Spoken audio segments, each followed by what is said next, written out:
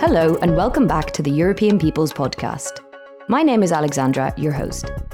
Today we have another episode of EPP Explainers, this time on part of the EU's response to the coronavirus, the recovery plan for Europe.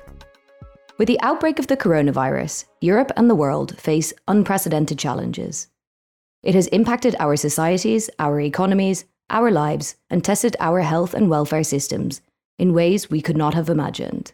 Italy is in lockdown. 60 million people are now in lockdown as the entire country is declared a red zone. The unprecedented measures will see public gatherings banned, sporting events cancelled, and people urged to stay in their homes. The President of the European Commission, Ursula von der Leyen, and her team put forward an ambitious recovery plan called Next Generation EU. In mapping out the European recovery, the plan invests in the European Green Deal and the move to digitalisation to create and boost employment and growth, making our societies and our environment more resilient. This bite-sized episode will explain the recovery plan, what it is and what is happening with it. As previous episodes have explained, when the European Commission makes a proposal, it goes through various stages in the legislative process before it can be adopted. The long-term EU budget and recovery plan are negotiated as a joint package, but each element is adopted in different legislative processes with varying roles for each institution. On the 26th of May, President von der Leyen and her Commission proposed a comprehensive recovery plan for Europe to repair the economic and social damage that the pandemic has wrought. And in our union, we know that the boldest measures truly are the safest for the future. And this is why the Commission is today proposing a new recovery instrument called Next Generation EU, worth €750 billion. It will sit on top of a revamped long-term EU budget of €1.1 trillion. Next Generation EU, together with the core MFF, sums up to €1.85 trillion in today's proposal. Next Generation EU, or NGEU, aims to kickstart the European recovery, to protect and create jobs. How? It will use the full potential of the long-term budget, what is known as the Multi-Annual Financial Framework. That's a bit of a mouthful, so it is usually abbreviated to MFF. The next MFF runs from 2021 until 2027, with the recovery plan to run from 2021 until 2024. The Commission proposed to create this recovery instrument, Next Generation EU, totalling €750 billion, within the long-term EU budget, which is approximately €1,100 billion. The Next Generation EU instrument can ensure a sustainable, even, inclusive and fair recovery for all member states. At the same time, the European Commission released a new work programme for 2020. The work programmes, as mentioned in the EPP Explainer on the European Commission, are the annual action plans which show how political priorities are turned into concrete actions and measures. The programme for 2020 prioritises actions needed to spur on Europe's recovery and resilience from the pandemic. All the money raised through Next Generation EU and the EU budget are to be channelled into the European Green Deal as the EU's growth strategy, a deeper and more digital single market, a fair and inclusive recovery, and constructing a more resilient union. The recovery plan proposed by the Commission is based on 3 pillars. Pillars are quite popular in Brussels for use in structuring policy plans. 1. Supporting EU member states to recover. This includes instruments to support efforts to repair, recover, and emerge stronger from the crisis. The second pillar, kickstarting the economy and helping private investment. This includes measures to boost private investment and support ailing companies. The third pillar, learning lessons from the crisis. This includes the reinforcement of key EU programmes to draw the lessons of the crisis and make the single market stronger and more resilient, and also accelerate the twin, green and digital transitions. Within each pillar, there are a number of elements, key instruments with funds from the €750 billion distributed between them, such as the Just Transition Fund, InvestEU and REACT-EU. Other than catchy, or not so catchy terms, what does this all mean?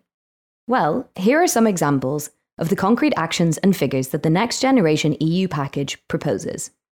For the Just Transition Fund, the proposal is to reinforce it with up to €40 billion to assist member states in accelerating the transition towards climate neutrality.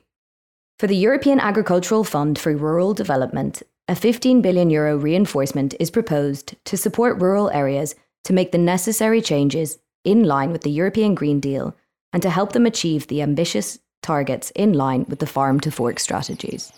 A new health programme, EU for Health, is proposed to strengthen health security and prepare for future health crises with a budget of €9.4 billion. A €2 billion reinforcement is proposed to expand and strengthen RescEU, the EU civil protection mechanism. This will allow the EU to prepare for and respond to future crises. For Horizon Europe, €94.4 billion is proposed to fund vital research in health, resilience, and the green and digital transitions. And in supporting Europe's global partners, an additional €16.5 billion is proposed for external action, including humanitarian aid. On the 21st of July 2020, the EU leaders ended their 4-day marathon in-person European Council meeting. After difficult negotiations, they agreed on the comprehensive package to lead the way out of the corona crisis and lay foundations for a modern and more sustainable Europe with the long-term budget. In the conclusions from the July European Council, a number of adaptations were made to the Commission's original plan, including to the Recovery and Resilience Facility. The Recovery and Resilience Facility, another catchy title with the acronym RRF, consists of large-scale financial support to both public investments and reforms, particularly in the areas of green and digital, which make EU countries' economies more resilient and better prepared for the future.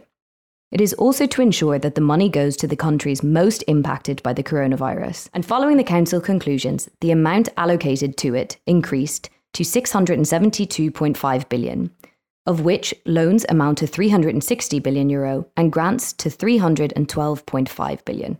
The current state of play? Negotiations with the European Parliament. Certain legal acts, once adopted, must then also be approved by member states according to their respective constitutional requirements. On the 23rd of July 2020, the European Parliament issued a resolution on the European Council's conclusions. This sets out the Parliament's own conclusions and serves as a basis, a mandate for negotiations on the long-term EU budget and the recovery plan. The Parliament welcomed the European Council's acceptance of a recovery fund and called its creation a historic move for the EU. The MEPs see the plan as a positive step for short-term recovery, but do not agree with long-term budget cuts and have called for the money to be dispersed in grants to those areas hardest hit by the coronavirus crisis. The European Parliament, alongside the European Commission, supports the efforts to uphold the rule of law, fundamental rights and democracy in the framework of the MFF and the recovery plan, essentially linking the distribution of the EU budget and recovery plan resources with respect for the rule of law in member states. This was first proposed by the Commission in May 2018. The proposed rules would allow the EU to suspend, reduce or restrict access to EU funding in a proportionate manner to countries found to be violating the rule of law. This is a concise overview of the historic proposal made by President von der Leyen and her Commission for a Europe-wide recovery instrument, and the positions of the Council and the Parliament, as well as the current state of play.